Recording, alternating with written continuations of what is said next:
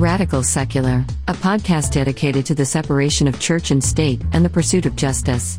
Email us at theradicalsecular@gmail.com. Follow us on Instagram @radical_secular. Follow us on Twitter @radicalsecular. For full video episodes, please subscribe to our YouTube channel. Hello, and welcome back to The Radical Secular. I'm Sean Prophet. I'm Christoph Defoe. Today, we are going to talk to you about Halloween. Happy Halloween, everybody. We are obviously taping this episode on Halloween 2020. We hope you stayed home and stayed safe because your Halloween mask did not protect you from COVID, folks.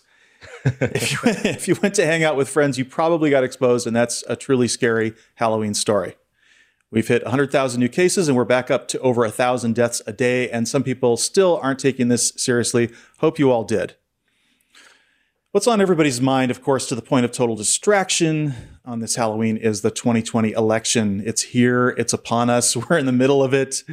And about 100 million people have already voted, maybe 90-something. But people are voting right now as we speak. By the time this airs, we will be less than 48 hours, folks, 48 hours from potentially knowing who's going to be our next president or not.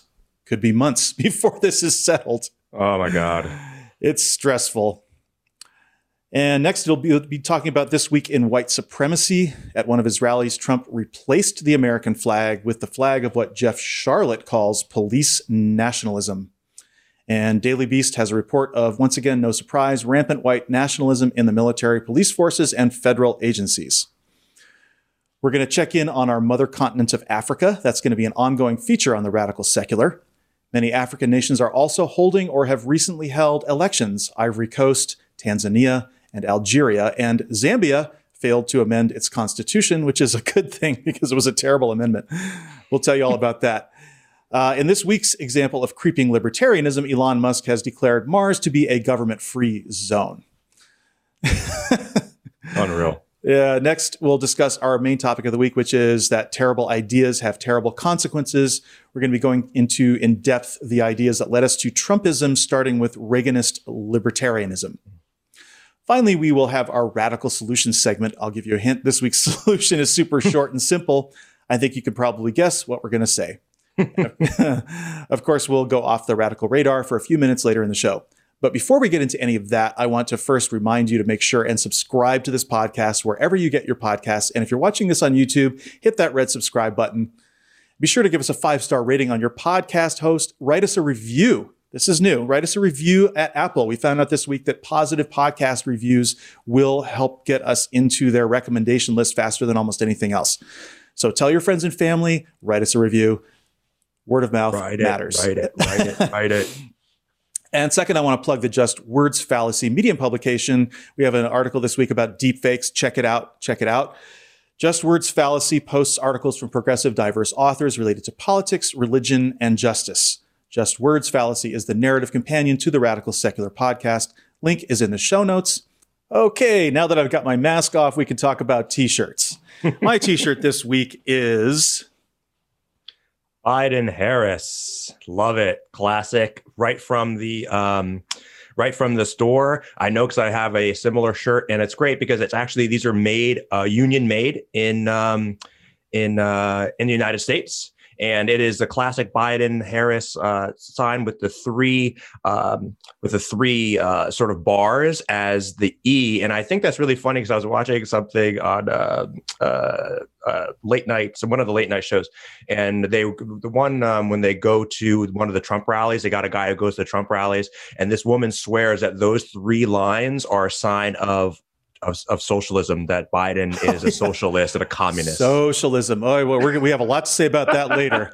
That's ridiculous. Anyway, this is my last chance to wear a Biden-Harris t-shirt before it either becomes a collector's item or a sad reminder. So I figured I'd wear it today.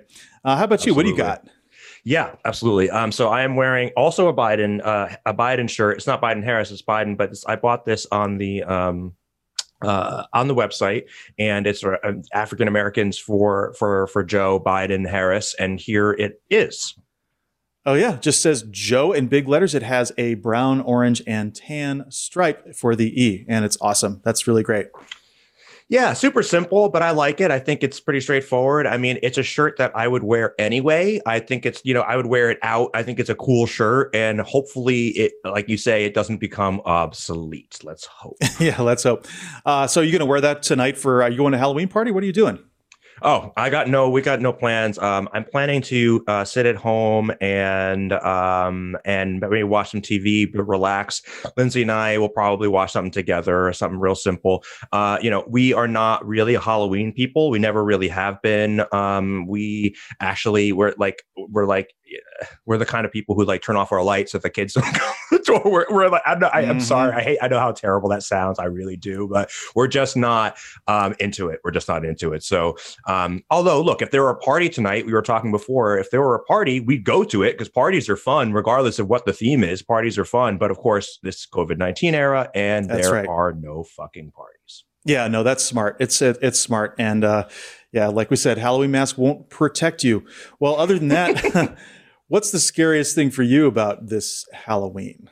Oh my God, man, the scariest thing. I mean, it's the election. That is the obvious thing. But dumb question, I know. but still, I think it's important, right? Because what is it that I fear, right?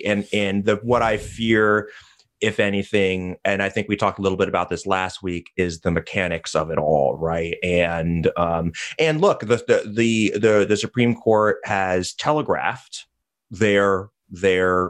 what their approach is, and Trump has telegraphed what their strategy is, which is run up the numbers so it's as close as possible, and then pass it off to the Supreme Court, which is now full of partisan hacks. Kavanaugh and Barrett are the most obvious examples of that hackery, and so that's the kind of stuff that's what keeps me up. That is terrifying to me.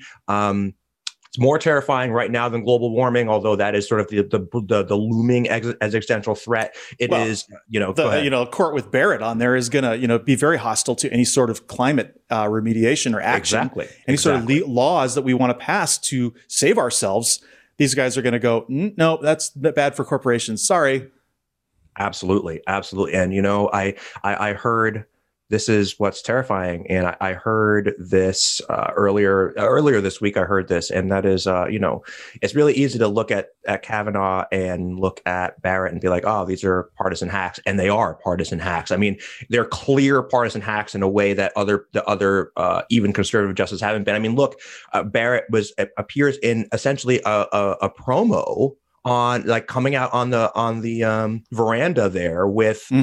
On the portico there with Trump.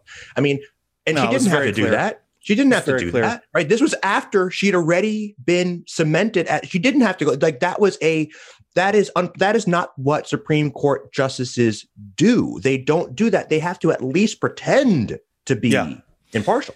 Did you see the submissive look on her face? There's a photo of her looking at Donald Trump, and it is terrifying.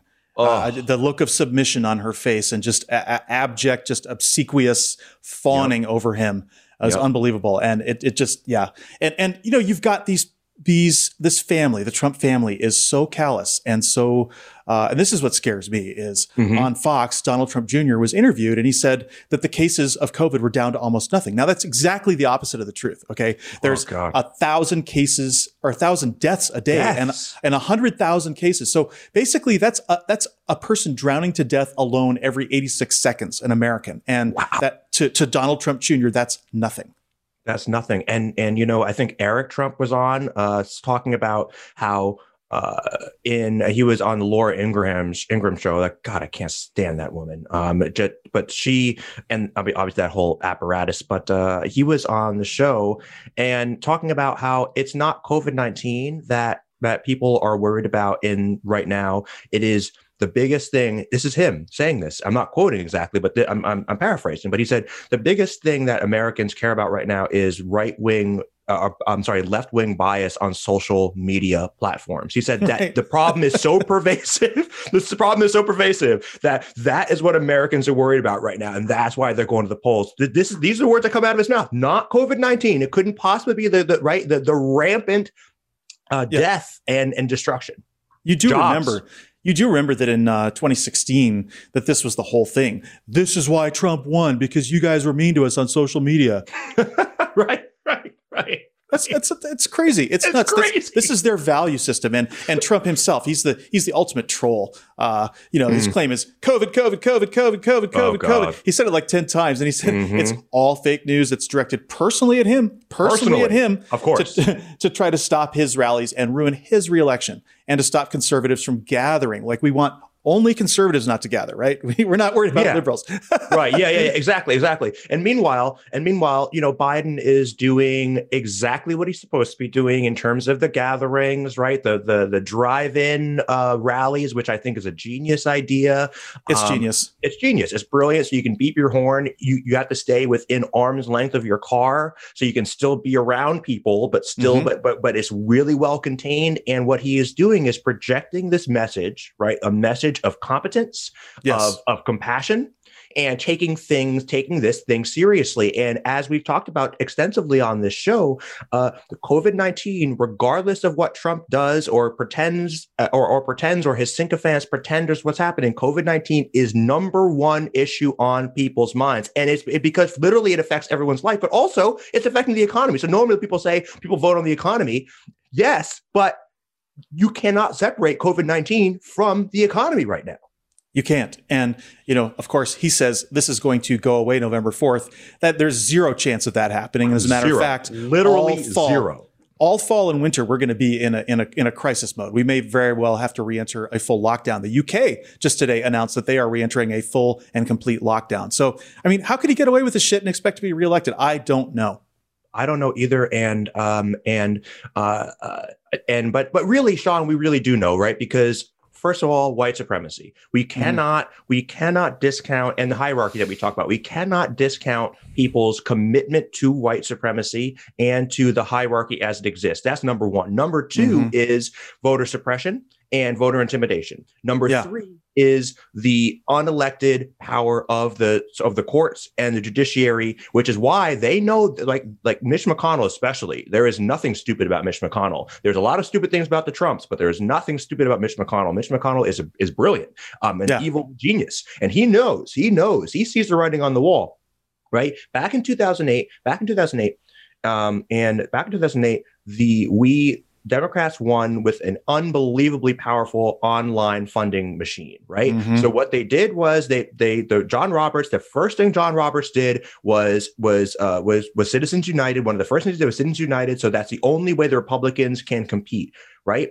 Number two, 2012, Democrats win with a super diverse coalition and record voter turnout. And what do? They got the Voting Rights Act so that you're able to suppress the vote. So what and Mitch McConnell is behind is the engine, part of the engine behind all of this. And my point is that he is packing the course because he knows the only way they retain power right now is through minority rule. That's the only way, and that is how they intend to win elections going forward, brazenly. Yeah, and I kind of feel like a broken record because we say this all the time, but this could be our last election as we know it because they have decided that we don't really get to vote. Exactly. I mean, 100 million people have voted. We don't know if those ballots are going to be counted. We've never been in modern America in a place where the major argument of an election is not who will get the most votes, but the argument is now about whether certain votes should even count. And it's gone, as you said, it's gone way beyond voter suppression. I mean, they are in court every single election trying to reduce polling places, cut down on drop-off locations, reduce voting hours, challenging mail-in ballots. They're challenging signatures in Democratic areas. Anywhere there's a large population of people of color, they're scrutinizing every ballot now. They have thousands of people scrutinizing ballots. They're not even pretending anymore. And then this Postal Service thing, like if they had, if these modifications, you could possibly understand that a Republican president would want to privatize the Postal Service, but he's had 4 years to do it. And the fact that he got this guy in there right now, this DeJoy or whatever his name is, he is a huge donor. And he is someone who was brought in right this summer, just this summer, not like 4 years ago when he first got elected, but just this summer to mess with the mail, knowing that COVID was on the rampage and knowing that we were going to be heavily depending on mail-in ballots. So at this point, elections are not anymore about policy. They're just procedural contests. Who can abuse the law to get elected? That is absolutely right. And Republicans know that if they talk about their policies in and are honest about them, that they will lose because their policies are deeply, deeply unpopular, right? Americans have a typical idea of fairness, even conservative Americans, even, right? Because even conservative Americans think, and I'm not talking about the cult of 45, right? That's a specific 35% of the population, right? That is of the voter population. Those numbers are general, but right, they are specific, and those people are not bright, and they're not aware, and they live in a media ecosystem that just consistently reinforces their belief system and shields them from information that disconfirms their already pre-existing beliefs, right? So whatever, put those people in a bucket. But most Americans, even conservative Americans, have a general idea of fairness, right? They don't think that rich people should not pay taxes. They don't think that that privatizing everything is the solution to problems. People do want solutions on climate change. They don't want to live under pollution. People, like we talked about in the past, people do want new green progressive jobs, right? And again, and people want this, but we are living in an environment now that Trump knows this. They know this, man. They know this because they know that their base lives in an ecosystem that is impenetrable, and the rest of us, they can suppress our votes. I mean, this is the kind of stuff that keeps me up at night, man. This is the kind of stuff that keeps me up at night. This is the kind of stuff that keeps me fired up and pissed off. The thing about it is that their idea of themselves, this 35% that you're talking about, their idea of themselves is highly magnified because they keep getting told by Fox News that they're right. They keep getting told that they're winning, that the polls are fake, the news is fake, everything's fake. And sometimes they're correct because the election is rigged in their favor. So they actually believe they're not accountable to democracy. And so this whole fuck your feelings attitude is really fuck everybody else, fuck the other voters, fuck majority rule. Yep. That's absolutely right. That is absolutely right. It's really, really terrifying. And you know, I have over the last week, just like any other decent progressive person in America, or any decent person in America, has been watching the polls and has said and woken up every morning terrified, right, with anxiety. And look here, and I've heard this, and I think it's the right way to approach this. We should be concerned. We should be taking this very, very seriously. But like you said last week, we are winning. Let's not forget that, right? We are winning, and what the way that we sidestep all the bat shittery, as that is such a Sean term, bat shittery and rat fuckery. That's another Sean term. On the right, from the Supreme Court on down, is win in like 5 points or better. In Pennsylvania, 5 points or better in Wisconsin, 5 points or better, right? That's how we do this. And so I think that the attitude to have here is we need to work our asses off for the next 4 days or whatever, however long it is. Jesus Christ, it's so fucking close, dude. It's so soon. It's so soon. Well, since there's nothing else we can do about that, let's move on to the rest of our news. I want to talk about the thing that is not going to be solved by Joe Biden winning the election, and that is the white supremacy problem that we have in America. I think he can make a big difference because he can actually change how the police are funded. He can change the Justice Department, the way that the consent decrees, he can bring those back, the ones that Jeff Sessions got rid of. And there are ways that the federal government can rein in the police, but that's not going to change this groundswell of white supremacy. And I wanted to read something by Jeff Sharlet, which I mentioned earlier in the opening. He is the writer of the book The Family, which became a Netflix series, and I'm friends with him on Facebook. And he wrote a really insightful piece on Facebook about police nationalism and the Blue Lives Matter flag. So I'm going to just read the whole thing because it's worth it. It's going to take about 5 minutes, but it's still worth it. So he says, first, the black, white, and blue anti-Black Lives Matter flag flew outside of Trump rallies, then on stage next to the U.S. flag. In Wisconsin last week, it replaced the U.S. flag behind Trump. Now, the American flag, with all its complications, is just gone, and a fascist banner waves. Growing dominance of Blue Lives Matter flags within Trumpism suggests a formation close to, but not identical with, both white nationalism and the police state. I'll call it police nationalism. Identity founded on the fetishization of an explicitly brutal and implicitly racist idea of policing. Police nationalists, like the civilian creator of the Blue Lives Matter flag, are mostly not law enforcement. Rather, they are people who form an identity, a sense of themselves, through fantasizing about punishment for others, hence the popularity of the Punisher motif. Police nationalists are white supremacists, including occasional non-white ones. It's definitely an infectious disease, who don't want to think of themselves as such. Police nationalism allows them to fetishize force as law and relieves them of having to think about what law is. Police nationalists often merge law and order with an authoritarian idea of Christianity, but in essence, I think it's a secularization of an authoritarian faith, fetishization of a fixed received law and order, similar to fundamentalist natural law with state power replacing divine. Now, I want to stop for a second here because, Christoph, you know, we've actually talked about natural law and what natural law does. And I just think this is something that it's really nice to see Jeff Charlotte picking up on that theme. Totally. I think that, and boy, he there's so much packed in there, and we can talk more about it later. But yeah, the natural law issue is critical, and I think it gets, again, I think it connects back to hierarchy and the importance of that in that sort of right wing ideology. Yeah, and when you invoke natural law, something that is given from God, you don't have to explain yourself. And that's a theme we hit over and over and over again. Absolutely. So Jeff Charlotte continues. You may have seen a popular meme of the anti-Black Lives Matter police nationalist flag with stripes pulled away to reveal a Nazi flag. I get the sentiment, but it obscures the fact that this authoritarian flag is now at least far more versatile in its service to neo-fascism. That's because the Nazi flag only means one thing. The police nationalist flag now means many things. Anti-Black Lives Matter, which is how it began. It means Trump, and yes, a martyred memory of officers killed in the line of duty. It's like Trump. It twists.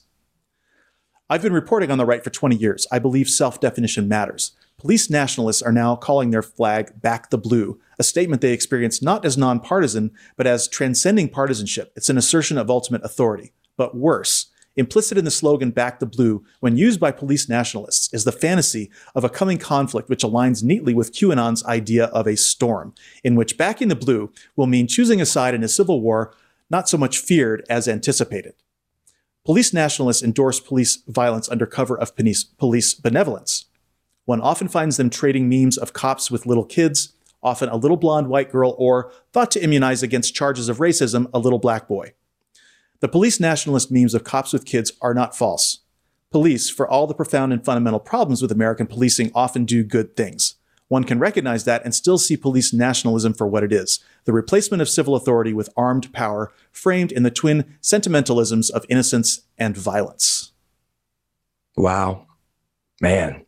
And yeah, obviously I read that before, but it's really powerful to hear it now.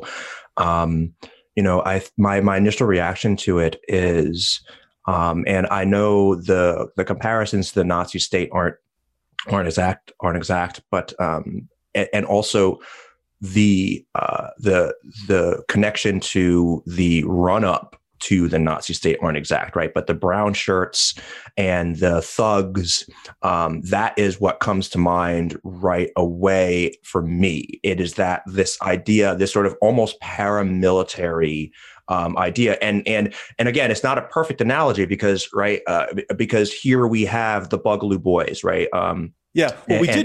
We did use that blue striped flag with it pulled back to reveal a Confederate flag on the just words fallacy in our article. So we have definitely made those parallels before, but I think what he's saying is right. It's not the Confederate flag and it's not the Nazi flag. It's something completely, this is a new unique thing. Form of American fascism.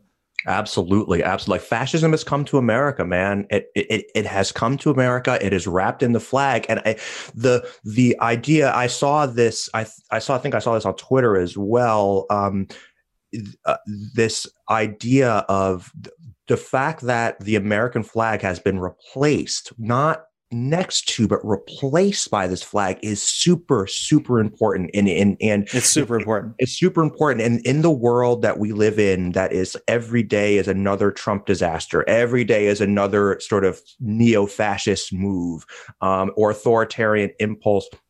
It's easy to sort of shrug our shoulders and say, okay, well, that's that. But it's this is super, super, super important. And any space that used to exist between the sort of thin blue line and legitimate policing and this movement and white supremacy, any light that used to exist between those two things is now completely gone. Completely gone. Well, you look at it metaphorically, and that is that, okay, this is an American flag, but it has been drained of color. Okay, the blood of patriots is what was represented by the red stripe in the flag, and the people who actually bled to establish our country with its laws and its constitution and all of those things.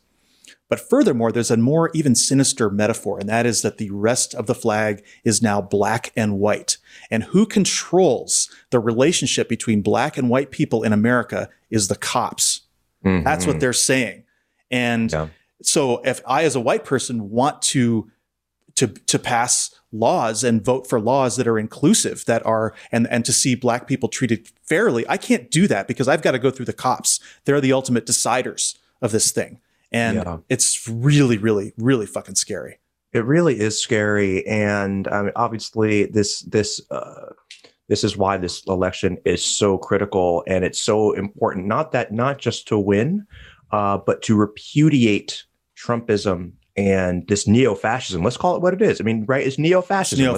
It's neo-fascism. Let's not call it Trumpism. Let's call it neo-fascism, because that's what we're talking about here. And if you look at fascist organizations and fascist countries throughout history, this is precisely how it happens. I mean, this is precisely how it happens. And it happens when people are afraid of, people look, right? We talk a lot on this show about the human animal.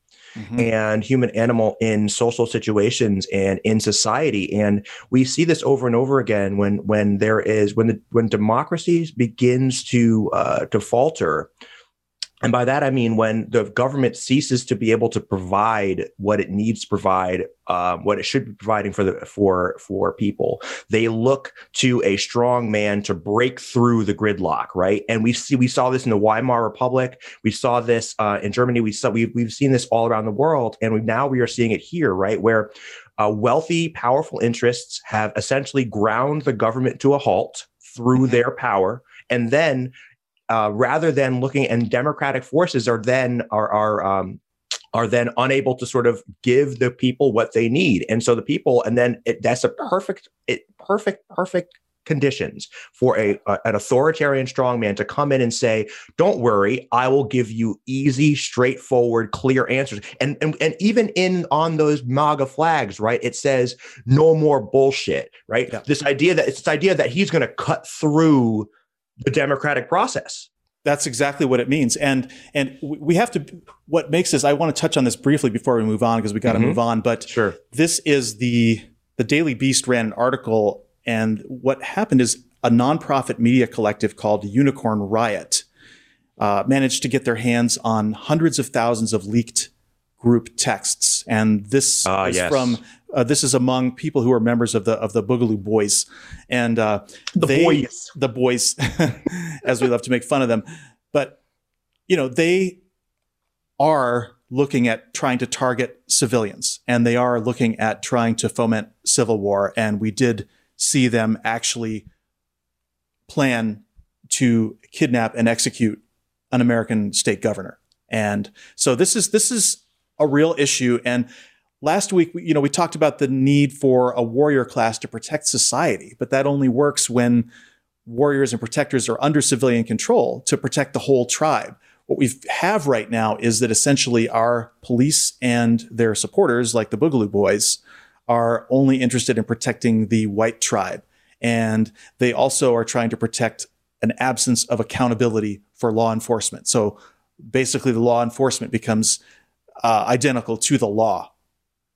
Absolutely. That's so true. And that's a really important distinction, like an important connection you just made there, right? The law enforcement becomes the law. The law enforcement is it's no longer enforcing a civilian created laws. It is the law, right? It is now just an instrument of power, right? It is just the hands and the arms of power of a handful of powerful interests. And we talked at the top of the show. We talked about minority rule.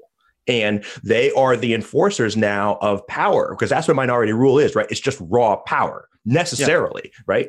And that dovetails right with the Punisher fantasy and all of that. Exactly. These people see themselves as comic book characters. They really do. They really, really do. And you've talked about this, and that is the problem with superheroes in general, right? And look, I like the Marvel comics. I like the Marvel universe as much as the next guy, but the problem with that is this idea that we should just accede our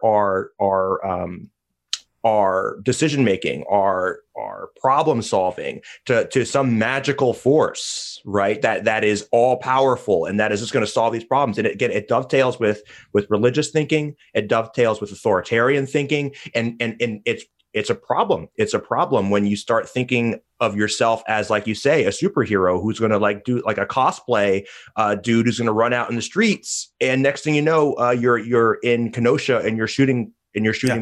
Protesters, right? That's where that ends. That's where that ends. Superheroes, aliens, gods, it's all the same thing. It's all the same thing. It's all the same thing. All gods matter. All gods matter. To hark back to one of our earlier shows. Yeah, and this stuff is a huge problem. It's definitely going to outlast Trump, and that's going to be a major challenge for us going forward. And I want to put this in some stark terms because we're going to talk about Africa now. And Africa is a cautionary tale about where we could be if we're not careful. And you're going to see this as we go through what's going on. Ivory Coast is voting today. There have been threats of violence, and many people are stocking up on food and leaving the cities. Reports on Facebook of people being hacked to death have spooked the population. I mean, when we hear the word hacked, we think of a computer, right? These are people actually being hacked with machetes. It's fucking insane. So this is definitely going to reduce the number of people who are voting. Only about 3 million of 7.5 million registered voters have collected their voting cards, and about 235,000 voting cards have been stolen or burned. President Alassane Ouattara is running for an illegal third term in office. So this election is taking place right now while we're taping this show. But wow, does this sound familiar? Guy getting an illegal third term, ballot tampering, threats of violence. Holy crap. I mean, we wish the people of Ivory Coast well, and we hope that democracy prevails. Stay tuned. Situation is a little different in Tanzania. Tanzania just held an election last Friday. President John Magufuli was declared the winner of a second term amid allegations of widespread election fraud. He received 84% of the vote, while the opposition candidate Tundu Lissu got 13%. What were we saying about dictator voting margins? Literally last week we were talking about this, like these sort of comical, like sort of disparities. Like, wait, come on, come on! You're talking about 85. You take the 85% of people to agree on anything. I feel terrible for the people of Tanzania. I mean, we're laughing at them, but it's just this is what we face the same issue here right now. Absolutely. I mean, it's not quite as bad as this, but dark humor, right? Gallows humor, man. Gallows humor. Yeah. So Mafuli's ruling Chama Cha Mapinduzi party also won an absolute majority in parliament. So he's a dictator. Sure. Lissu has rejected the vote while alleging widespread irregularities and called for peaceful demonstrations. The opposition asserts that thousands of observers were turned away from polling stations on Wednesday, and that at least a dozen people were killed on the eve of the vote in the semi-autonomous region of Zanzibar. Internet and text messaging service slowed dramatically or disappeared. They cut off the internet for these people. Unbelievable. The vote marked the most significant backsliding in Tanzania's democratic credentials. Tanzania Elections Watch, a group of regional experts, said in an assessment released Friday. It noted a heavy deployment of military and police whose conduct created a climate of fear. Where have we heard this? Seriously, Jesus Christ. I mean, this really is just like further down the path that we are on as a country. It is terrifying. It's terrifying. So it continues, the electoral process so far falls way below the acceptable international standards for holding free and fair elections, the group said. The opposition alleges widespread irregularities, including double voting and ballot box seizing by security forces or other authorities. The East African nation is one of Africa's most populous countries and fastest growing economies. Magufuli has pointed to the country's achievement of lower middle income status as one reason he deserves another term. But observers say Tanzania's reputation for democratic ideals is crumbling, with Magufuli accused of severely stifling dissenting voices in his first 5-year term. Opposition political gatherings were banned in 2016, the year after he took office. Media outlets have been targeted. Some candidates were arrested or blocked from campaigning or disqualified ahead of the vote. Wow. Jesus Christ. I mean, it's I was having a conversation with somebody, a friend of mine online, and we were talking about how, in America at this point, there isn't a jackboot on our throats in that same way, right? It's not 1984, but it really smacks a lot more of a Brave New World, and that is that, because, right, we have our classes, but mostly we have Soma, right? So you have people that are so disconnected.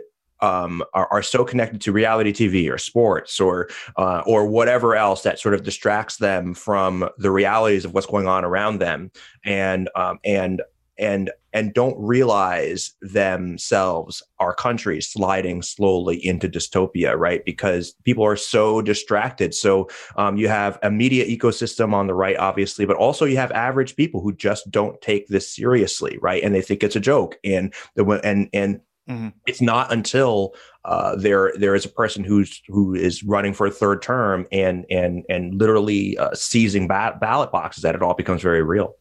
Well, the fascists know that these kind of tuned out bread and circuses type voters need their distractions, and so they make sure that nothing will happen to those distractions. Those distractions will continue, and people will be able to escape into sports and all those things. And a lot of people will just decide that democracy is not really that important to them as long as they can, have the guys over for a couple of beers and watch a game.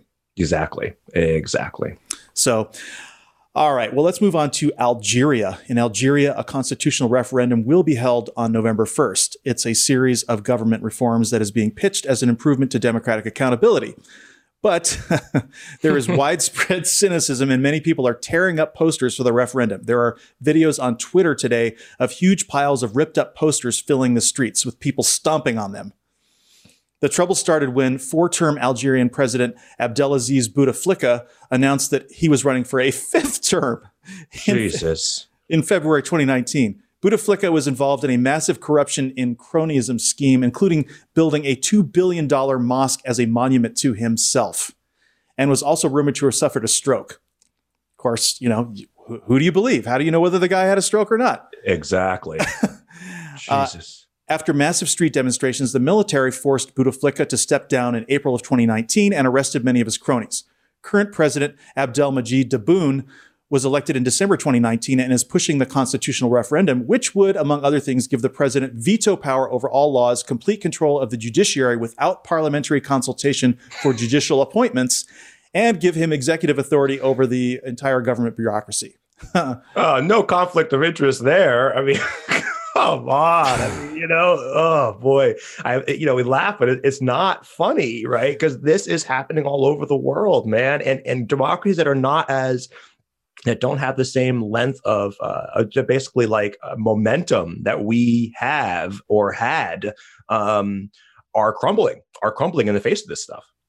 Well, this is why it's important for us to look at these things in Africa, because right now we have been always the country that has had solid, free and fair elections. And we've been the one, if anything, interfering in other people's elections. Right? Yeah, exactly. And so now we've got Russia, China, Iran, whoever possibly interfering in our elections. We've got big money with its thumb on the scale. We've got all these things, and we're headed for this same status we're a corrupt, flawed democracy at this point. We're not a real democracy anymore.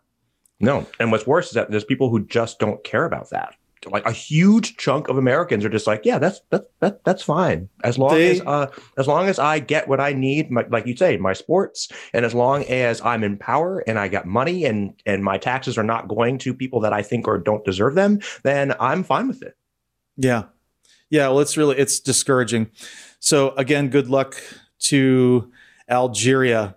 The final note on Africa is in Zambia. A bit of good news, small piece of good news. Parliament defeated a similar constitutional amendment that would have given current head of state Edgar Lungu the authority to implement redistricting in advance of the August 2021 elections, as well as given him complete control over central bank monetary policy. So that failed. Right. Well, a little bit of good news. We'll take it where we can get it, right? We will. But God, a bunch of dictators on parade. Holy shit, man. Seriously. And yeah, it's scary. And I really, I was talking to the same person online, and I call myself an Obama Democrat. And I said this, I think, probably last week as well. And that is that I have hope. I do. And I think that, and I'm resolute, right? And I think that I think that we can, as a society, do better. I think a huge part of that is going to be our country, the United States of America, repudiating this and starting a trend, right? And really becoming a leader in recovering democracy from these despots worldwide. Yeah, if we aren't there, China's not going to stop the despots. Definitely Russia's not going to stop the despots. No. Brazil, India, they're all run by despots at this point. Exactly. We are the last line of defense for democracy, man. All right, that's not true. Angela Merkel is really the last line of defense. The EU and is really the last line of defense. But again, we as the United States are the standard bearer for democracy and civilian government and checks and balances, most importantly. And so, no, we have not been perfect. We have not been perfect. No. Understatement. But we are the best positioned to be the vanguard of a new democracy and defeat new neo-fascism. We have absolutely, to be. We have an army.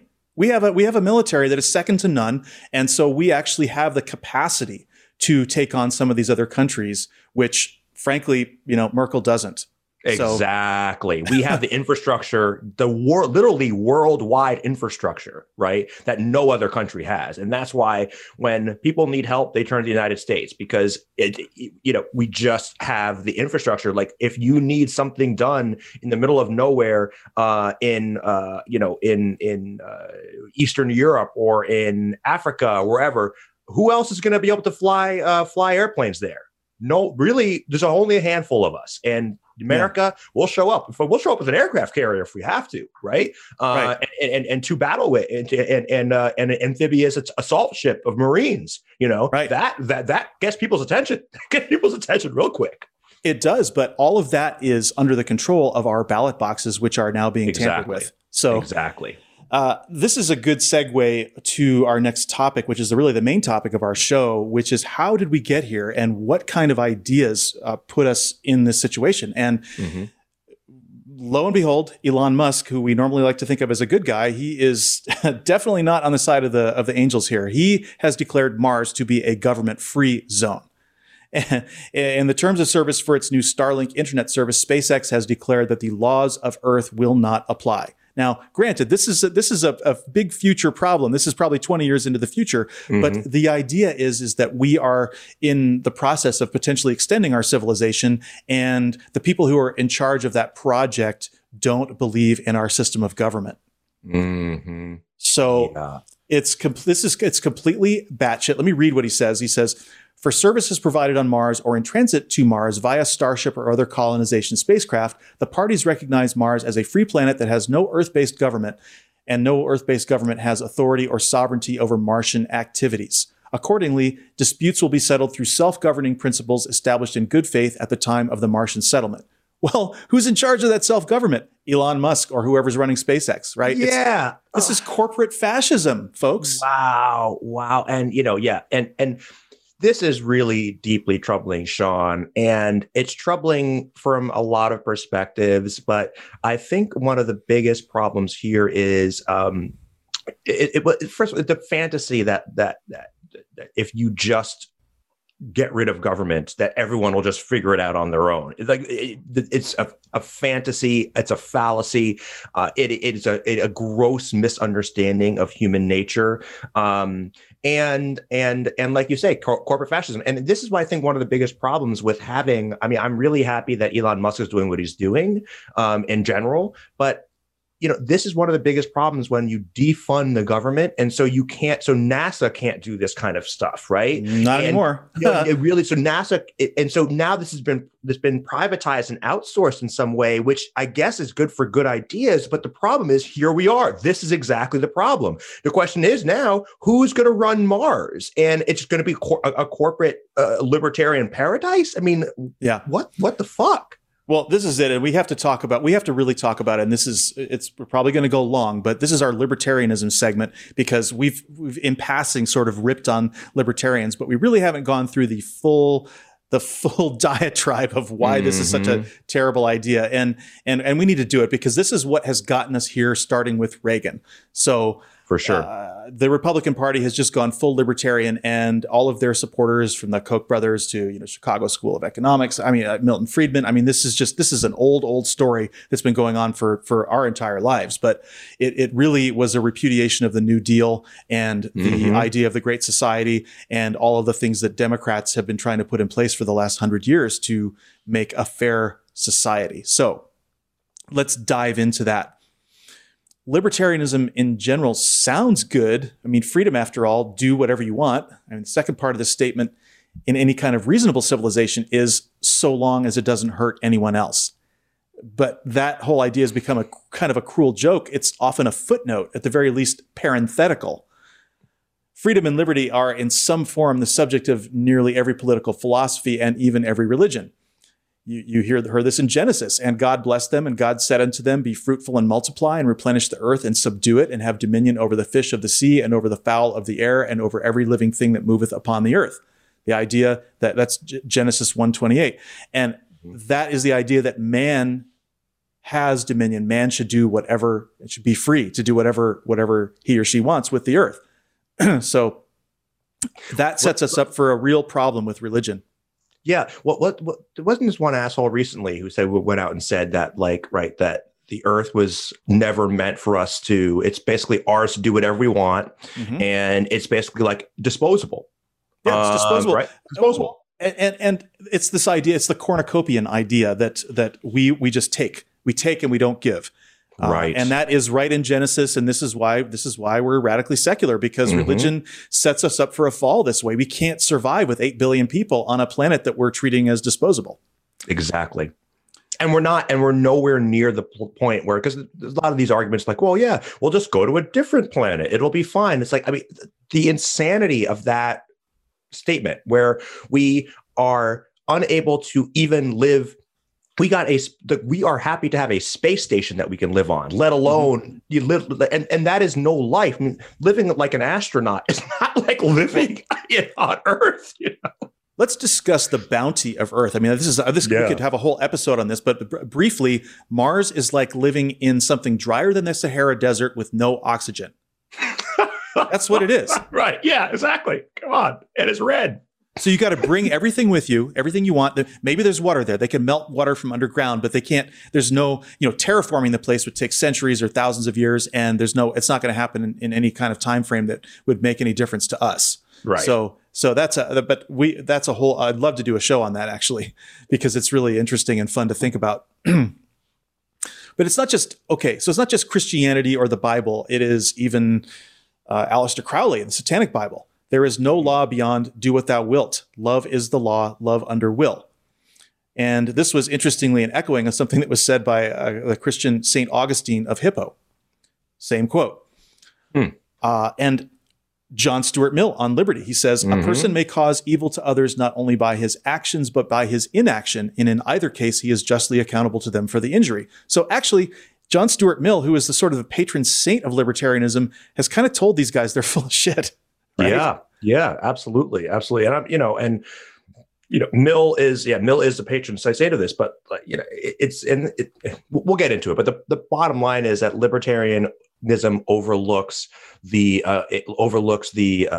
externalities, right? The externalities, and you cannot run a global. You can't run a civilization. You just simply can't run a civilization that way. No. And of course, that is the classic freedom from versus freedom to, which we've always talked about many times. And in the case of COVID, it's the freedom to walk around in public without a mask versus the freedom from being free from the risk of infection. No society can function without resolving those kind of conflicts. And the same thing goes through my freedom to burn and coal roll in my big truck is in conflict with other people's freedom to be free from pollution.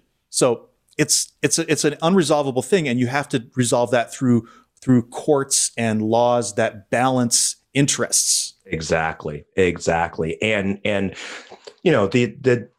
this, I hate, God, libertarians drive me fucking nuts. But the idea that freedom, it's such a very narrow idea of what freedom is, and we're going to talk about let's talk about freedom of mind first, and then we'll get back to that.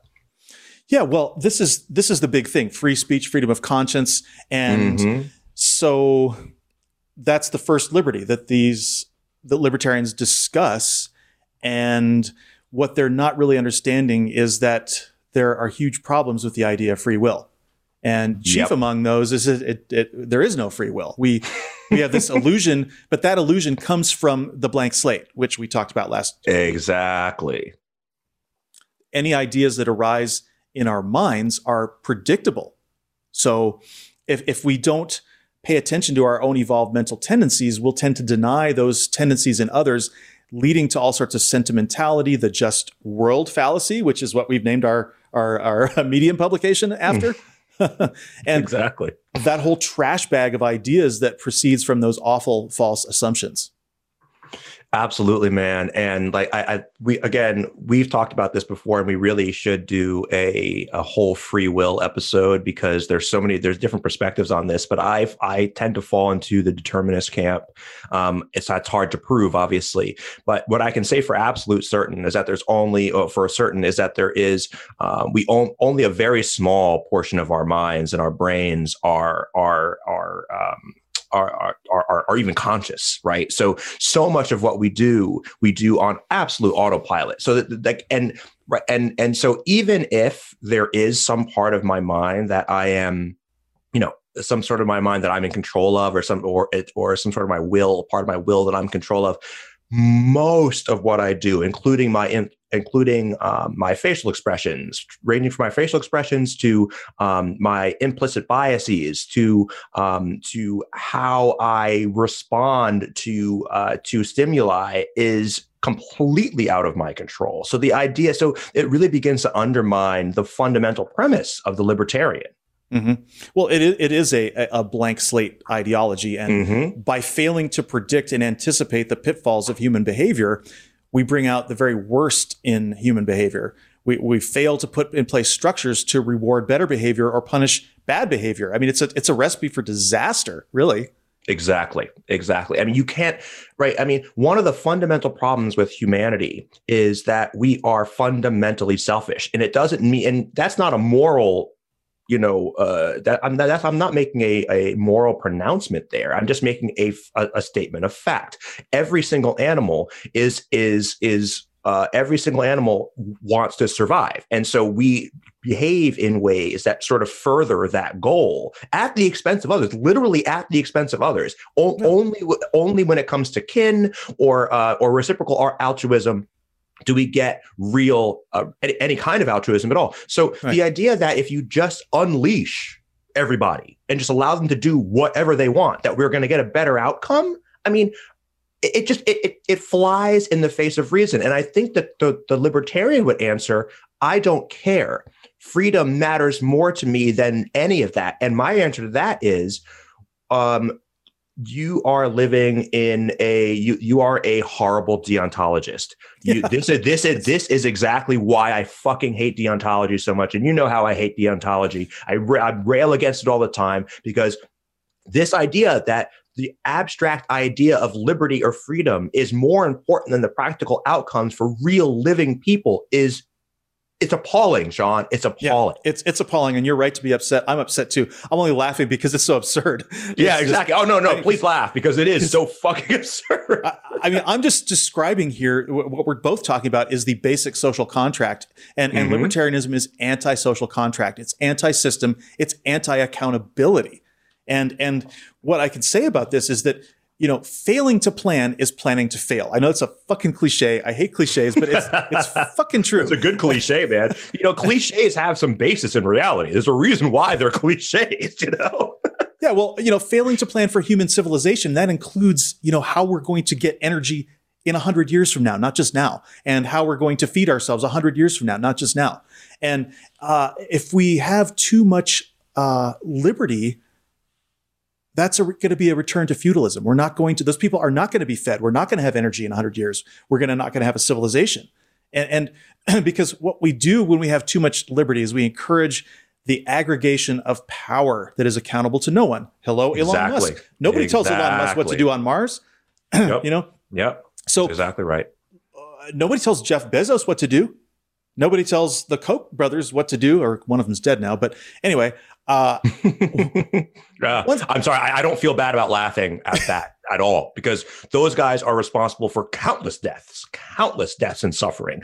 The suffering that those two people have unleashed through their tentacles, like Paul Ryan and Mitch McConnell, they have unleashed.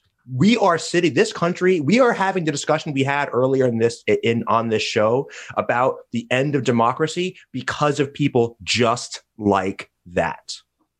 Well, that's right. And so once those unaccountable centers of power have been established, they often exceed the power of weakened governments, and they try to weaken the government. I mean, Citizens United was an assault. Citizens United was an assault on our government.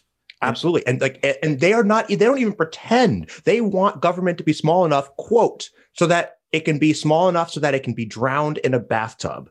That is a position. That is a quote. That's an actual quote. I'm trying to think of who said it, but that's an actual quote, right? And I'll tell you who it was. It was Grover fucking Norquist, that little toad. That piece of fucking garbage. But this is what I'm talking about. Like, this is the ideology we're dealing with, right? And so the question becomes, what do you do when there is no government? That means might makes right? That's it.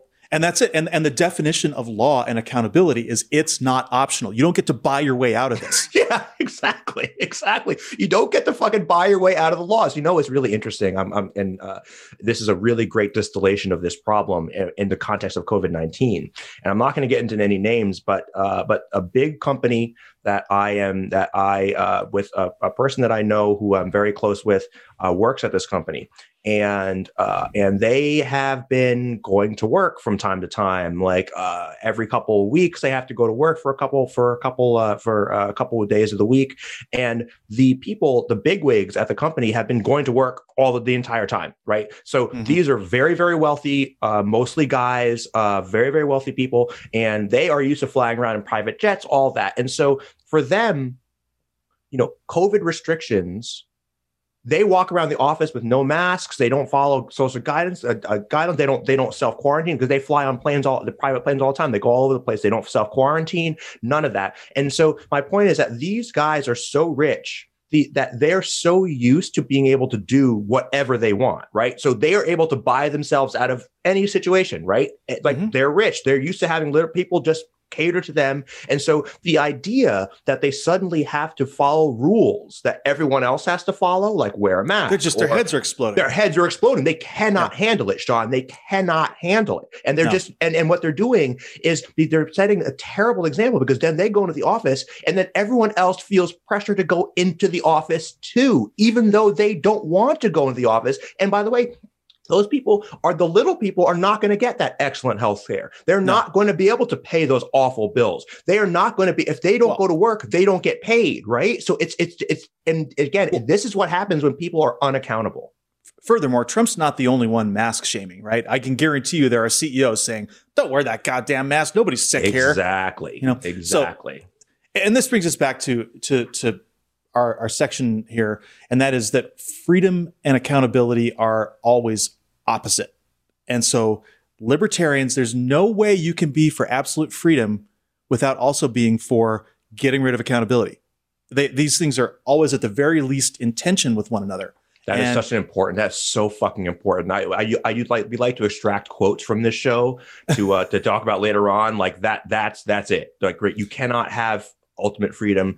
Freedom and accountability are in tension. They are in tension. And all of everything that the entire law our entire government is about balancing those things. And these guys are taking a wrecking ball to it. Exactly.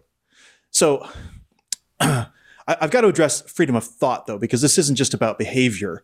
There are many divides between libertarianism and social contract-based systems. But the first would be libertarians often assert in various forms that ideas have rights of their own. You hear them sometimes talk about viewpoint diversity. They're trying to apply this to ideas, just like the left talks about diversity of people.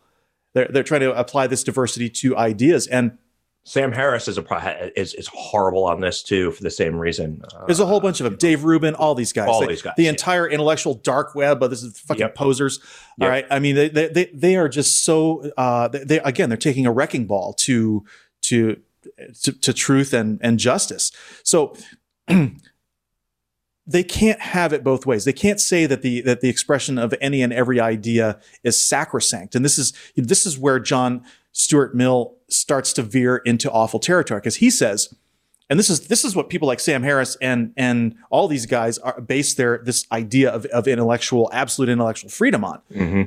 John Stuart Mill says, if all mankind minus one were of one opinion and only one person were of the contrary opinion, mankind would be no more justified in silencing that one person than he, if he had the power, would be justified in silencing mankind. Now that is head exploding horse shit right there. Right. Does this apply to Hitler, to eugenics, to the assumption of superior races? I mean, shouldn't we silence Nazis? This is where this goes, and this is why this thing that, bringing it back to what you said about Eric Trump. Okay, this is actually their position. Their position is we may be Nazis, but you're silencing us, and therefore you deserve to lose. This is right from John Stuart Mill. Yep. So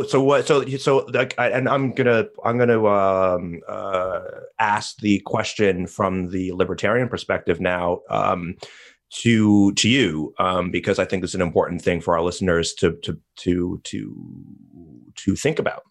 And that is, the counter argument would be, or one of the counter arguments would be, look, the solution to bad speech is more speech, right? So yeah, sure, there's Nazis, and there's Nazis, and they're going to say fucked up Nazi shit. But what we need to do is let them talk. And then we should instead talk about anti-Nazi stuff a lot, and hopefully we'll be louder. So how do you respond to that, Sean? Well, a couple of things. The first thing is that a lot of wealthy people have a big megaphone. And a lot of wealthy people, as we've seen, are trying to destabilize society.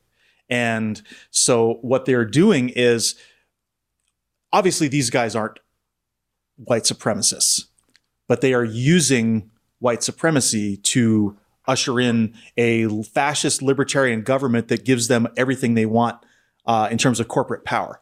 And so this is the problem is, Karl Popper talked about the paradox of tolerance. If you have an open society and you want to keep that open society, you cannot allow ideas that promote a closed society to flourish. And what I mean by flourish is you can't allow them to become a part of your educational institutions. You can't allow them to be a part of your huge media that is being broadcast to millions or billions of people. And if you do, you will lose your open society, because those ideas can tend to be persuasive to some people, and they will then vote away their democracy. That's exactly right. And to be clear, everybody, I was taking a devil's advocate position. That is not my position. To be very fucking clear, what I'm saying, but I just think it's an argument that needs to be batted down decisively. And what I would add to what you said, Sean, and I think what you said was great. What I would add to that, or sort of piggyback on, is that ideas that, like those that are spewing out of the conservative media ecosystem, as funded by Koch brothers and et cetera, these ideas are intuitive to the human brain. Right? They lodge themselves in very well. They really are consistent with are evolutionary impulses, right? Our in-group, out-group sort of impulse, which is one of the strongest ones we have. We talked about that last week about how racism is in some ways very, very natural and normal, and we should expect that from human beings. Tribalism, right? We talk about things like submitting to authority. Right. All of these ideas are things that are things that are sexy. Right. You know what's not sexy? What's not sexy is accountability and representative government. And these things aren't sexy in the same way as I can take care of your problems for you. It's always accountability is always a hard sell, but tribalism is a lever. It's a scab that can be picked over and over and over again. You can get people to do whatever you want. Whatever you want. Picking that scab of tribalism and blaming it on the other, scapegoating. It is dictatorship 101 to do this stuff. So that is why all ideas should not be welcome in an open society. And here's the thing. The idea of absolute freedom of conscience and viewpoint diversity, it logically asserts that we do not learn from history. If all ideas are equal, why have universities? Why teach anyone anything? We go to university to learn what's right, and that requires rejecting what's wrong. The motto of my alma mater, which is Northwestern University in Evanston, it's "Que cum que sunt vera." That means whatsoever things are true. This is from Philippians 4:8. Finally, here's the whole quote. "Finally, brethren, whatsoever things are true, whatsoever things are honest, whatsoever things are just, whatsoever things are pure, whatsoever things are lovely, whatsoever things are of good report, if there be any virtue and if there be any praise, think on these things." Imagine the people who are arguing that we should not think on those things. Yeah. I mean, what you just read reminds me of the quote that is falsely, apparently inaccurately attributed to Carl Sagan, which is, if it can be destroyed by the truth, it should be destroyed by the truth. And I'm paraphrasing there, but that's the gist. And I think maybe it was Hitchens. It might have been Hitchens. Might have been Hitchens. Yeah, but I don't know. We don't know. Might have been. We'll figure it out. We'll put that in the show notes. We'll figure it out. We'll put that in the show notes because I think that is one of my favorite statements. And it's multiple, there's multiple prongs there. One, I think one of the important prongs is what we're talking about here, which is like, there are things that are correct or more correct, and there are things that are wrong and or more wrong. And we shouldn't pretend like those things are equal. Secondly, and this is what I really love about it, is that it's this idea that, like, just because let me make an analogy or use an example. Some people say, yeah, well, even if God is not real, or even if religion is not true, it still brings value to people. So why shouldn't we support that, right? And my answer to that is exactly that quote. If it can be destroyed by the truth, it should be destroyed by the truth, because we are better off as a society if we're operating on facts. Well, and that's it. When we do learn from history, when we do learn from the sciences, when we do study the wisdom of the ages, the main thing and the first thing that we learn is that certain ideas must be disqualified. Yep. And it's always a debate. It's always a debate in academia. Of course, and it should be. But if we should have that debate without rehashing things that the vast majority of academics would say, no, that's a terrible idea. That's a wrong, terrible idea. And in fact, they have said that. And what has happened is that the libertarians, whether, from the Murdochs to the Kochs to whoever, people who want to keep their money is basically what we're talking about here. Literally. That's exactly right. They have put their thumb on the scale. They have actually started think tanks. They have funded universities so they could get their libertarian nonsense into academia, because they knew they lose when on the history, on the sociology, on the economics, they lose. And so what do? They buy the department. Exactly. And this goes right to there's a couple factors, a couple things that come to mind right away, and that is I was talking about in 2008 and 2012 with those decisions that really, right, instead of trying to win on the merits, they just changed the rules, right? Mm-hmm. Because their ideas are terrible. They're terrible. They are deeply, deeply unpopular. It turns out that normal everyday citizens do not want to cede all of their power to private interests. Who knew? Turns out that is not very popular. So instead, what they do is they change the rules. I'm thinking of, right, you talk about not rehashing bad ideas, right? The Supreme Court put to bed, we hoped, the idea that that gay people shouldn't get married. That's a terrible idea, right? That's a terrible, terrible idea. It's violative of our deepest principles, and it is based on bigotry and religious authoritarianism. That is why we got rid of that idea. It is terrible, right? And now we are now dealing with people on the Supreme Court, Sean, that are going to rehash these ideas. They are salivating, licking their lips, waiting for somebody to bring this back to the court. Clarence Thomas has been waiting for years for this to happen. And this is right. And so now we are rehashing ideas that are already settled law. They're already settled law. We're doing this as a society now with fascism. As a human civilization, we're doing this with fascism. We decided back in 1946 that fascism is a bad idea, right? And here we are again. It's back. Well, and this goes back to what you talked about at the end of the show last week, and that is Clarence Thomas's hypocrisy. Here he is, somebody who is married to a white woman. Miscegenation used to be illegal. I mean, I hate that word. That word is it's disgusting. It's despicable. It's disgusting. It really is. So, but he is somebody who could not have married his wife under the laws of the 1950s and 1960s. And now he is thinking about invalidating other people's marriages.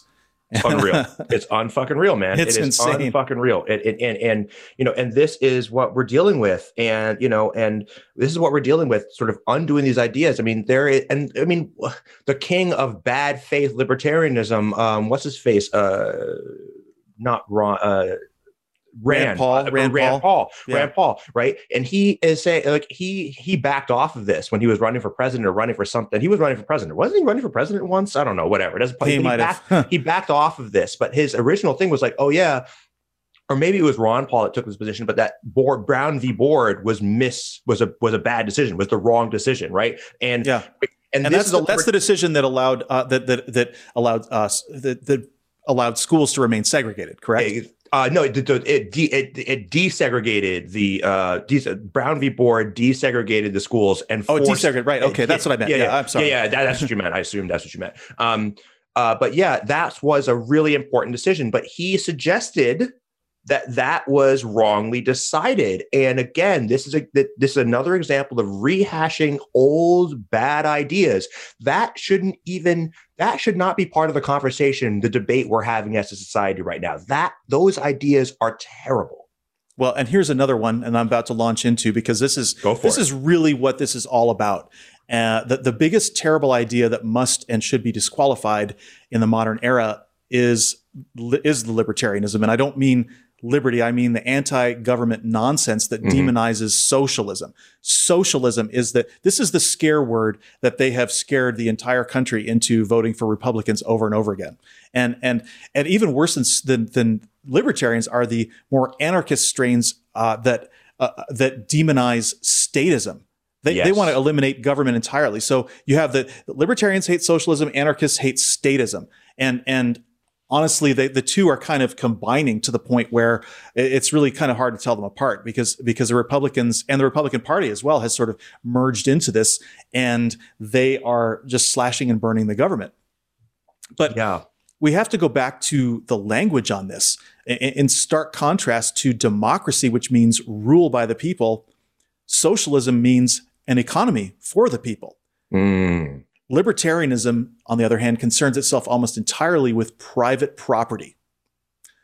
Yeah, we talk about this too a lot on the show, right? That this idea that property is more important than individuals. That the, again, abstract principles are more important than practical outcomes for real people. It's tied together, because libertarians, they loudly trumpet that people should be free to do whatever they want, but the subtext is with their property. Exactly. And so that leads to all this taxation is theft nonsense. And what they don't understand, taxation is theft. This is what they say, and they say it with a straight face, and it's so I'm sorry. Whenever I hear somebody say, like if you're in a thread, you're not a big Instagram person, but I know Jillian's on Instagram sometimes, and if you click on any political thing and you go into the comments, and then there's always the Trump 20, people just say, just yell, and like Trump 2020, yeah, Trump 2020, and then run away, right? Yeah. And a lot of times they're bots, but a lot of times they're like, a young kid, like it's always a kid with like camo and like holding a fish in his profile picture. It's like always that kid, or the pickup truck in his profile picture. It always is. But the taxation is theft is a very similar thing, right? It's just sort of this sort of like this statement of, I don't even know what it's supposed to mean, because it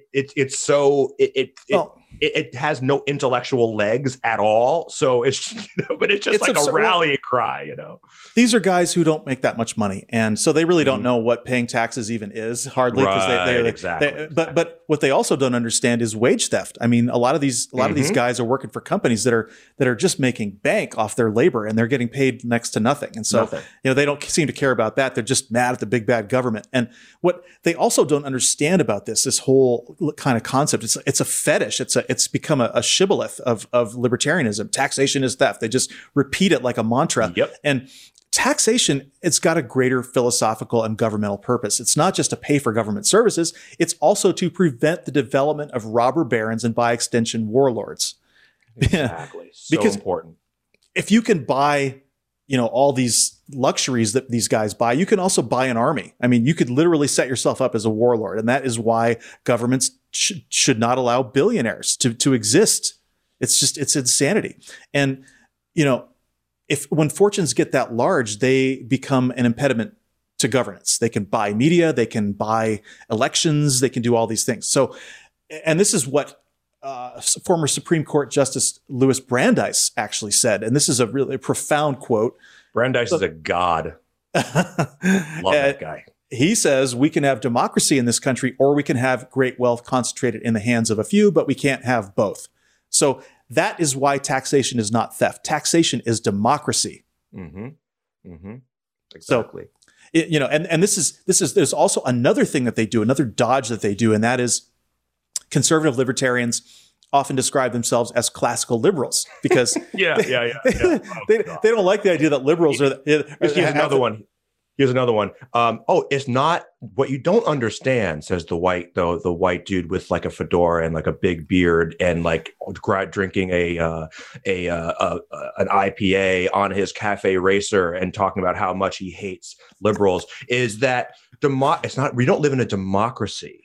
We live in a republic. A republic. Boom! Right. Mind blown. Oh my God! Checkmate! I'm going the fuck home. Who knew we live in a fucking? Shut the fuck up! Of course we live in a republic. That's not the point. Anyway, that was my rant. And you're completely right, because that guy has never been to a basic political philosophy course, doesn't understand the difference between direct democracy and representative democracy or any of it. He doesn't understand the Constitution, why we have. Anyway, blah, blah, blah. The worst. But, when you hear this, when you hear Republic from guys like that with their fucking IPAs, you're talking to people who support minority rule. They support hierarchy. They support wealth. They support private property. They're not liberals. They are conservatives. And this Definitely. Is what we can't let them get away with this stuff, even in conversation. Exactly. Absolutely not. Call them out, because that is complete bullshit. Unless if you think there is nothing liberal in the modern sense of the accumulation, the unchecked accumulation of wealth and power literally at the expense of democracy. Well, that's it. And so they always talk about private property. And we have to make a distinction that's important here, because these guys, they play on this all the time with their little disingenuous lies. Private property is not personal property. In this conversation, the distinction I'm making is between property that you use for yourself versus property you own as an investment. In the sense that your home is personal property, even though it is in the category of what would be described as real property, it's for yourself, not to collect rents. So we're not saying we're against fucking personal property or people having their private homes. And these guys, I mean, dumb troll who came to our Facebook page. I mean, yes. We got a libertarian troll on our Facebook page, folks. And you really have to hear this to believe it. He says, because I was talking about private property, and he says, go ahead and stick a sign on the door of your home that states that anyone at all times can come in and utilize your amenities, kitchen, bathroom, bedroom, and all free of charge. Because guess what? Having personal property in your mind is a human rights violation. It's like, I mean, no, literally no one is saying that. Like that, you want to talk about a straw man? I mean, you are fighting against a position that I have not taken. No one is saying that. Literally no one is saying that. No one. And it's like, no, dumbass, that's personal property and everyone is entitled to security and privacy. That's a basic requirement of civilization. Go home, you're drunk. You know? What a fucking shitbag. Unbelievable. I mean, they really are that disingenuous. And that's what is so horrible about dealing with these guys and why the Republicans they were geniuses to tap into these idiots. Definitely. And look, I mean, it's and I've pointed this out a lot in the past. It is not a coincidence that the typical libertarian is a white, relatively well-off man. Like that, because that, of course you want no rules because you are already on top of the pyramid. So you are going to be the boss. You just don't want to have anybody to compete with you. You already have you're the Koch brothers. You have a gigantic head start, come on. Well, this is what they're not understanding about the argument. And that is that it is the collection of rents that leads to class stratification. Private property beyond what you can personally use leads to the formation of a rentier class. That's the French word for people who collect rent. And that leads to vast economic inequality. The rentier class is directly responsible for poverty. That money that's going into their pockets that's not being taxed or taxed sufficiently is coming out of the mouths of children. That's absolutely right. And we're not saying that no one should be able to own property and rent it out. We're not going after mom and pop landlords. We're saying that people with large fortunes who collect rents on a grand scale should give back through the paying of higher taxes. And that is all of what, like, the Democratic Party has taken the barest steps, like, oh, we're going to raise taxes on people making over $400,000 a year. But are they going to raise them enough? No.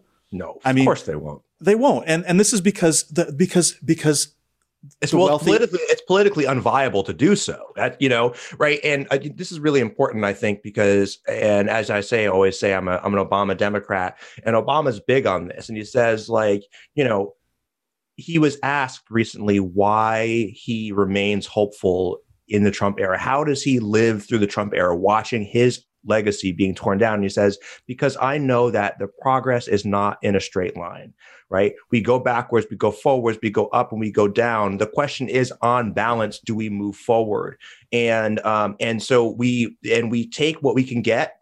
We fight, we compromise, and then we come back to fight another day. And so we should expect Democrats to have, like, half the country does not agree with us. Even if they hate Donald Trump, they do not agree with us. And we have to find a way to live with them. So I just wanted to bring that up just because, no, the taxes are not going to be raised enough. But no, that's important. They'll be raised. Well, and here's where we have to go. This is what we have to understand is that without sufficient taxation, the rentier class of investors will take a greater and greater share of the world's wealth and political power. It will never stop. It's not going to go back the other way.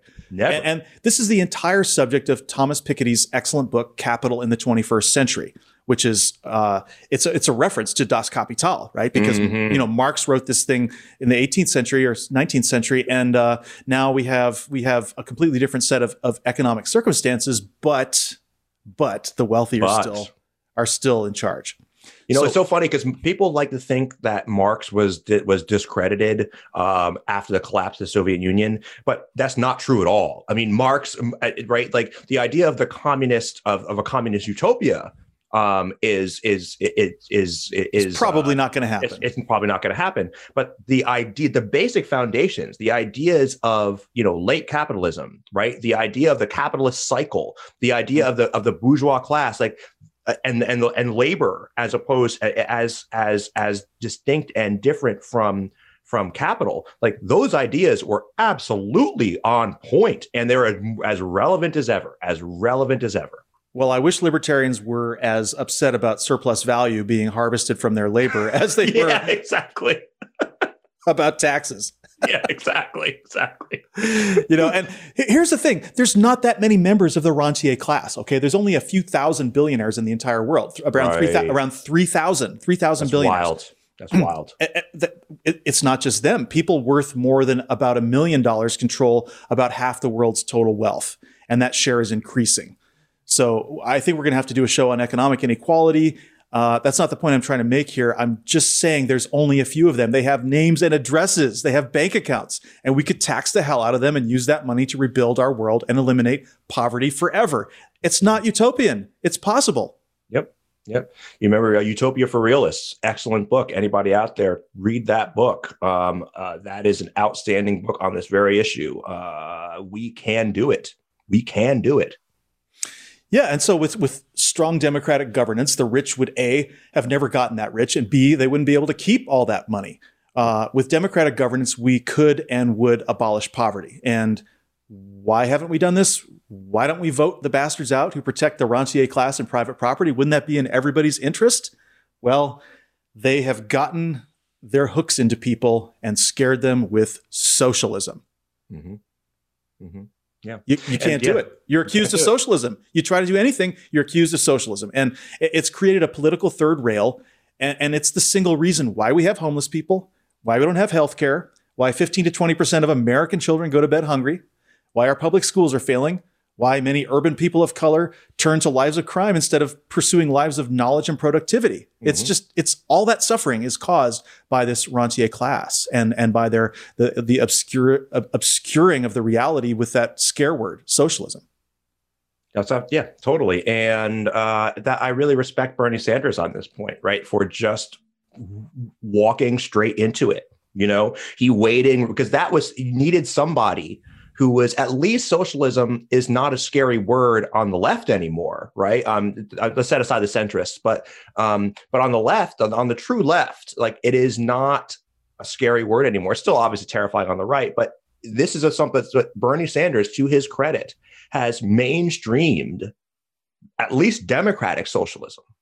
Yeah, and it should be democratic. I mean, it's kind of these semantic games are not really all that meaningful because no, they're not. They're not. But that's an important branding from a branding perspective. It's super important, right? Democratic socialism now all of a sudden, because people think socialism is fascism or socialism is Venezuela or socialism is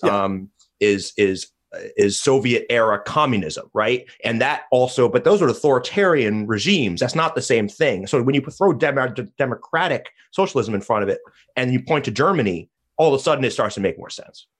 Well, this is just it, is that functional democratic socialism has proven tremendous benefits all over Europe with much greater levels of health and happiness than Americans could ever dream of, even Canada. So, I mean, social spending has been cut drastically in America since the election of Ronald Reagan, and it's one of the first things he did was to cut taxes and social spending. And this word socialism has been used by libertarians to scare Americans into accepting artificially imposed poverty for nearly half a century. That's another quotable one, man. That's another quotable. Well, just think it's been 25 years since Hillary Clinton first tried to take the first steps toward universal health care. President Obama nearly got it done in 2010, but Joe Lieberman torpedoed the public option. He wouldn't go for it. Yep. And how many people have died because of that one decision? Oh my God. And furthermore, the public option would have not run into the constitutional issues that caused the individual mandate to be invalidated by the Supreme Court. Sure. So, that's something that little sabotage right there is I can't even overstate how horrible that is. And yet, even though we didn't have a public option, the Republicans still tried to repeal Obamacare more than 60 times. And the Supreme Court is poised literally this week to undo that program entirely. And I mean, some powerful people just don't want Americans to have health care or any other benefits.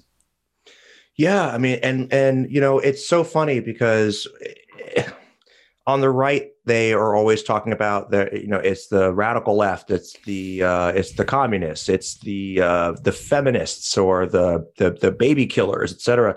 And the boogeyman, the real boogeyman is, and first of all, I'm not a big fan of the idea of a boogeyman in general. I think it's for the same reason I'm not a fan of people being put on superhero pedestals.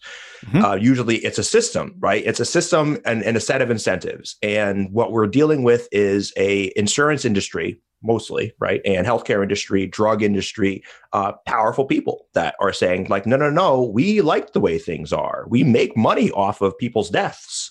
We want people to go broke trying to pay their insurance because or trying to pay their medical bills because we get to make a lot of money off of it. And it's really just as simple as that. It's really just as simple as that. From the Koch brothers on down, it's a bunch of individuals, selfish individuals that we talked about earlier in the show. Individuals are selfish. They think about their own self-preservation, their own and their own status.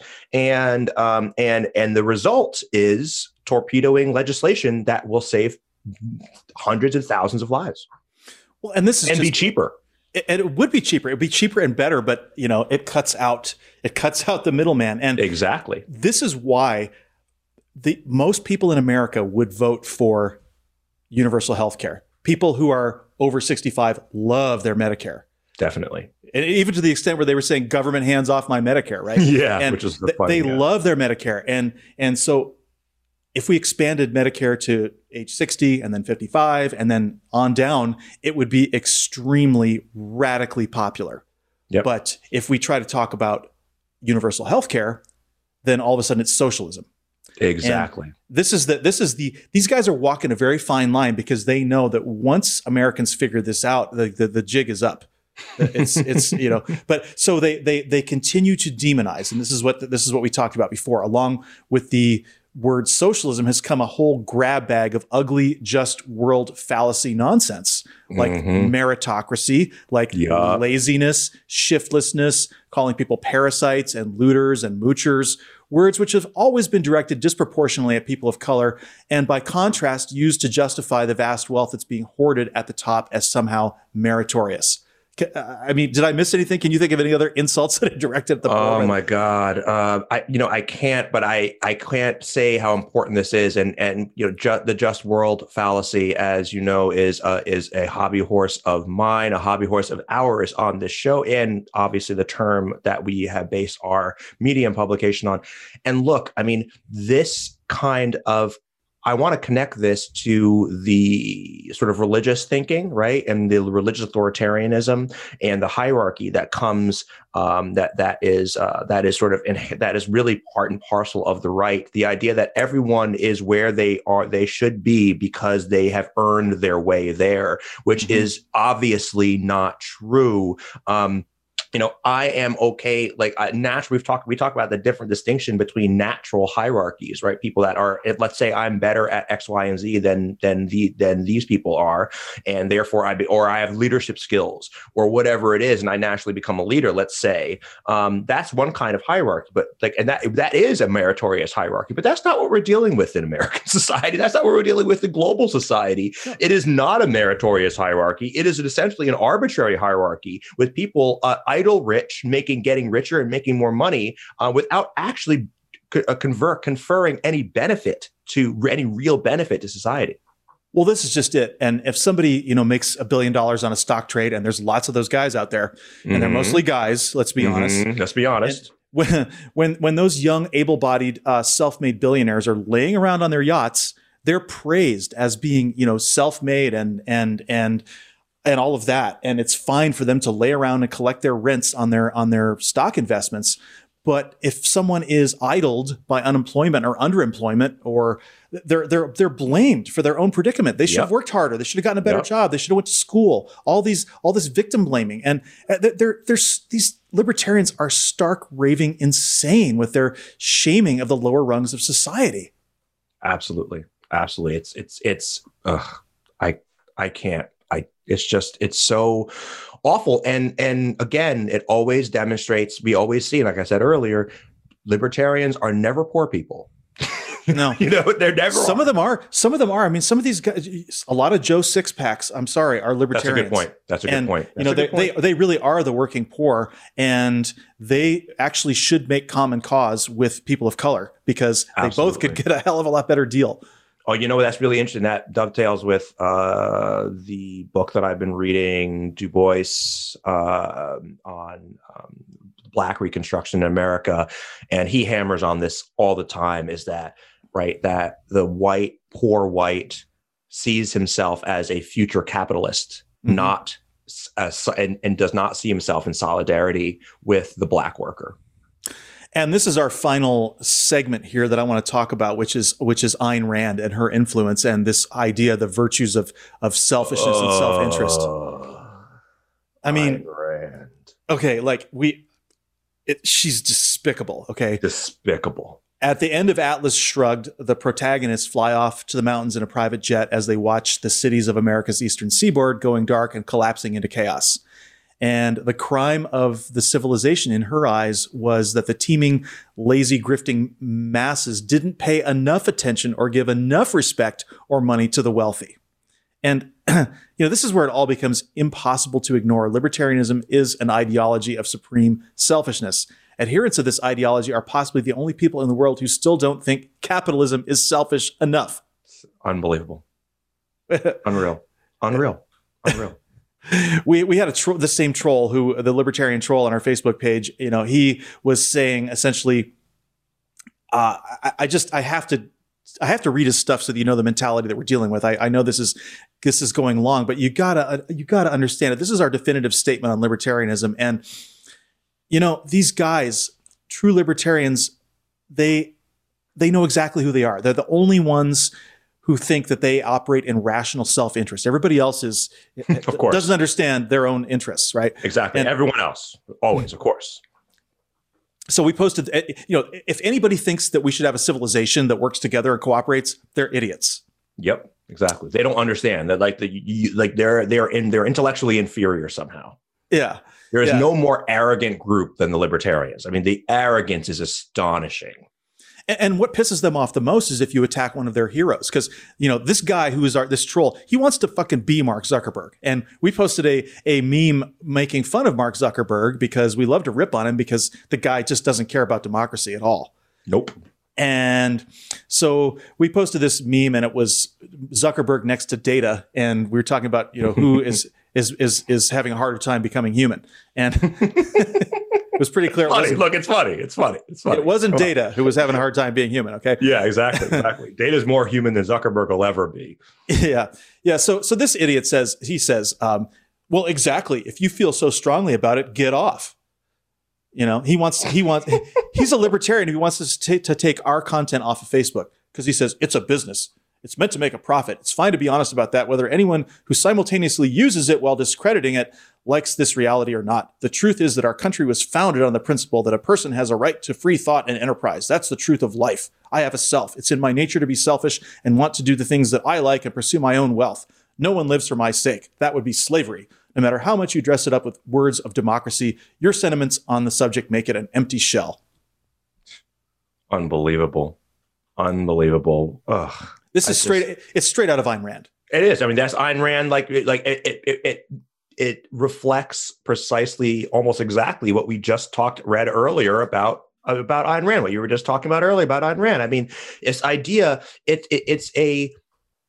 And this is why it's so sexy to the people, to the libertarians like Paul Ryan, who is he's out of politics, thank God, but also one of the people that I couldn't hate anybody more, really, maybe Donald Trump, but this idea, it's like a retroactive justification for being for disproportionate power and wealth. Like that's all libertarian is. And Ayn Rand is the epitome of that. Yeah. Yeah. And so I replied to him, obviously. I said, I really didn't want to engage with this guy, but I thought maybe he was worth talking to. I said, we take a dim view at the radical secular of your narrow concept of self-interest. We encourage everyone to consider the systemic impacts of all their thoughts and behavior. Narrow self-interest is destroying civilization, not enhancing it. Given your right libertarian stance, it's not at all surprising you sided with Zuckerberg on this.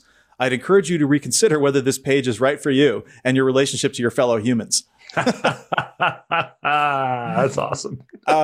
Yeah, I know. And diplomatically done too. It would definitely like, you know, it didn't pull any punches, but it was definitely sounded like an organization's response.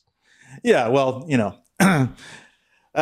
he obviously didn't like that. He said, I am entirely self-interested and happy to be. My interests are the only interests I own. It's my mind I use to think with. My words are my own. I say this because I want to, no other reason.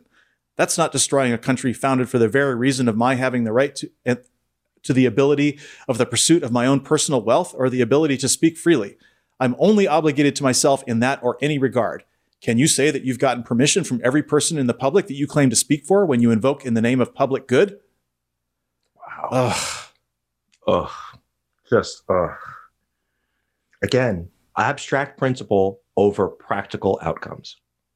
Yeah, I mean, the dude's a classic Randroid. And of course, the public good that I'm talking about and that you talk about, Christoph, it's based on objective measures of human flourishing.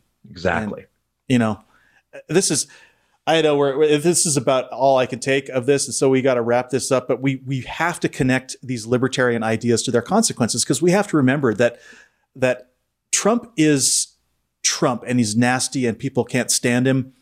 But Paul Ryan, Mitch McConnell, Rand Paul, Ron Paul, all these other people, that whole crew. I could name off the entire crew. Devin Nunes. You know, there's just a ton of them. They would do all of the same things, and they might be a little nicer about it. Yeah, they would do it right. I mean, this is why I heard this point made earlier this week, and that is John Roberts is a political hack too. He's just a much smarter and more talented and cunning political hack, right? They're all doing the same fucking thing, which is trying to privatize government, because that is their ideology, and they don't care about what happens to anybody. It's a pursuit of power for its own sake, really, but shrouded in the idea that there is some sort of abstract principle that matters to them. But really, it's just selfish, wanton pursuit of power. Yeah. And really, it's, you know, when you let these guys go to their logical conclusion of unlimited aggregation of wealth, you know, it's going to take the food out of the mouths of children. It kills people. It destroys civilization. It's really no different than slavery or Nazism. Exactly right. That's exactly right. It's genocidal. I mean, at the end of the day. Yeah. So we hope that many Americans will vote on Tuesday to put the interests to not put the interests of the rentier class above their own, because that's what we're really talking about. Trump is a symptom of a larger problem. Mm-hmm. And if we can't figure this out as a nation, if we can't get ourselves out of this intellectual trap of our own making, I suppose we really don't deserve the benefits of a civilization. We can go be like those places in Africa that don't have democracy and that are struggling with it, struggling to survive. So smash libertarianism. Fuck you, libertarianism. Fuck you. Fuck you. All right, Christoph, let me kick it over to you for our search below the radical radar.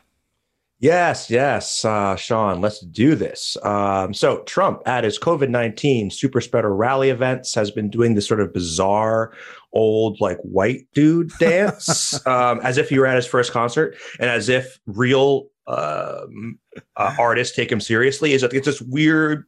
I don't even know how to describe it. He's just rocking. He's just rocking back and forth and like moving his hands back and forth. My favorite is when he just moves his hands and nothing else. It's like, what are you doing up there? So anyway, so Sean, let's talk music. What is the last concert you went to, and did Jillian come with you? We went to see Sons of Apollo in LA at the end of January. And That's the last time we've been anywhere. It was in a tiny little club. It was at the Whiskey, actually. Nice. So yeah, we saw it was a big band. They're a Dream Theater side project, and there was 500 people packed into that place like sardines. And it's one of the best concerts I've ever been to. I was like 10 feet away from Mike Portnoy. Oh, that's amazing. That's amazing. How about you? Yeah, so the last show I went to was a punk rock show, and so right in punk rock world, we call them shows, whether or not they're regardless of the size. But it was a Bad Religion show, of course, my favorite band like ever, and I went with my brother Justinian. Shout out Justinian. And we both love Bad Religion, but it was just an amazing show. Should I say this? I guess I'll say this. So let's put it this way. I was on some experience enhancing products. And it was awesome. It was one of the best shows I've ever seen. And it was the last show that I saw. And the first show that I saw ever in my life was a band called Face to Face, another Southern California punk band in Manhattan. But hopefully that Bad Religion show wasn't the last show that I'll ever see, because I don't think I'm going to be going into a concert or a show for a very, very long time. I can remember back when it didn't seem reckless and dumb to go to a show. Now it seems like I just can't imagine what that would be like to do it at this point. But anyway, okay, just like that, we've checked below the radical radar. I'm going to kick it back to you, Sean. Yeah, well, our third and final segment is called Radical Solutions. And of course, this one's going to be really short. This is where we explore what it means to approach life's problems from a radical secular perspective. And today we are confronting a presidential election. We've pretty much said everything there is to say about that. So our radical solution for you today is simple, and there's not much to say about it. This election is almost over. If you can phone bank on Monday and Tuesday and volunteer to contact as many people in the swing states as you possibly can, do that. And if you haven't voted, fucking vote, people. Fucking vote. And that's a mic drop. So, any final thoughts, Christoph? No, man, except for look, everybody go vote. We're all exhausted. It's been an exhausting 4 years. We've held on. We have fought. We have clawed our way back. 2017, we stopped the Affordable Care Act from getting thrown out, right? 2018, we won the midterms, and we won interim races, et cetera. And now here is the final act. We have to finish this, cross the finish line. Everybody hold on. Let's do this. Yes, let's do this. Well, once again, I want to remind you to make sure and subscribe to this podcast wherever you get your podcasts. And if you're watching this on YouTube, be sure to hit that red subscribe button. Be sure to give us a 5-star rating on your podcast host and write us a review over at Apple. Positive podcast reviews at Apple will help us grow in their recommendations list faster than almost anything else. Tell your friends and family about our show. Word of mouth really matters. Check out the Just Words Fallacy Medium publication. The link is in the bio. And look, thank you everyone for being here and sticking with us through this ridiculously long show. And remember, wherever you are, you can be radically secular. You've been listening to The Radical Secular, a podcast dedicated to the separation of church and state and the pursuit of justice. For full video episodes, please subscribe to our YouTube channel.